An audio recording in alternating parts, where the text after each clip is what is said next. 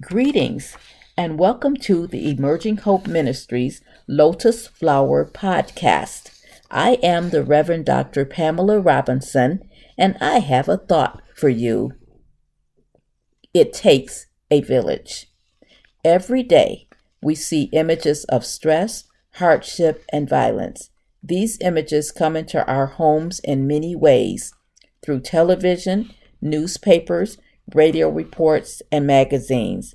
What we see are more than just pictures of things that happen to other people. We feel and see the effects all around us.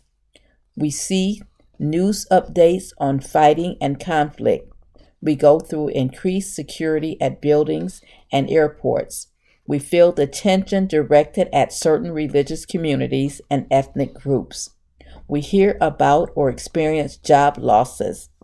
African American communities are faced with violence, food insecurity, and unemployment every day.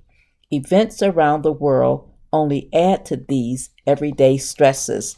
All of these things have a great impact on our lives.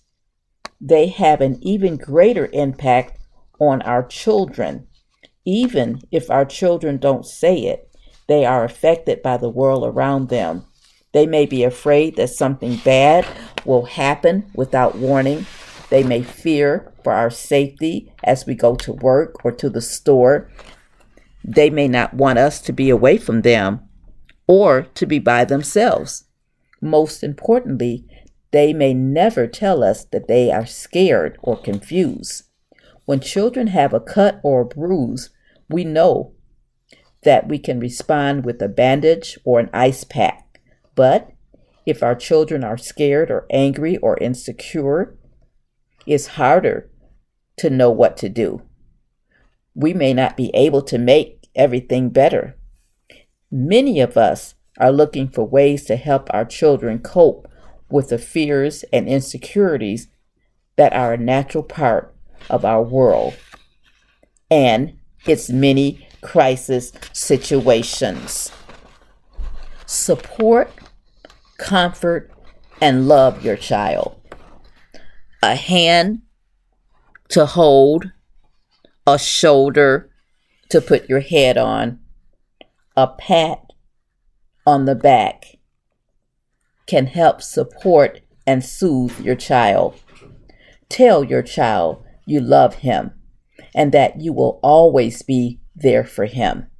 Remind him that other people love him as well and care about him, like his relatives, his pastor, his Sunday school teacher, his youth group leader, his teacher, his friends, and neighbors all around him.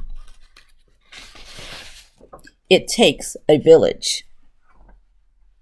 There's a poem entitled In My Village by Paula Schleves, and it reads as follows. When I'm afraid of the dark at night, my granddaddy's hands hold me tight. When I am sad and feeling gray, my auntie's smile brightens up my day. When I am lonely with no one to care, my friend is there with funny stories to share. When I am worried and I don't know what to do, my mama's comforting words help me see it through. I can call my daddy when I'm in a mess. If I need to talk, my teacher is the best. My brother is the one when I want to have fun.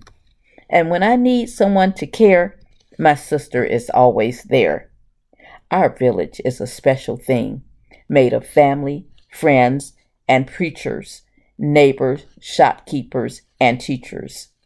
The village protects us, keeps us safe, molds us, shapes us, shows us the way, helps to make us strong, helps to make us wise, helps to make us brave, helps to keep us safe, and helps to keep us resilient day in and day out.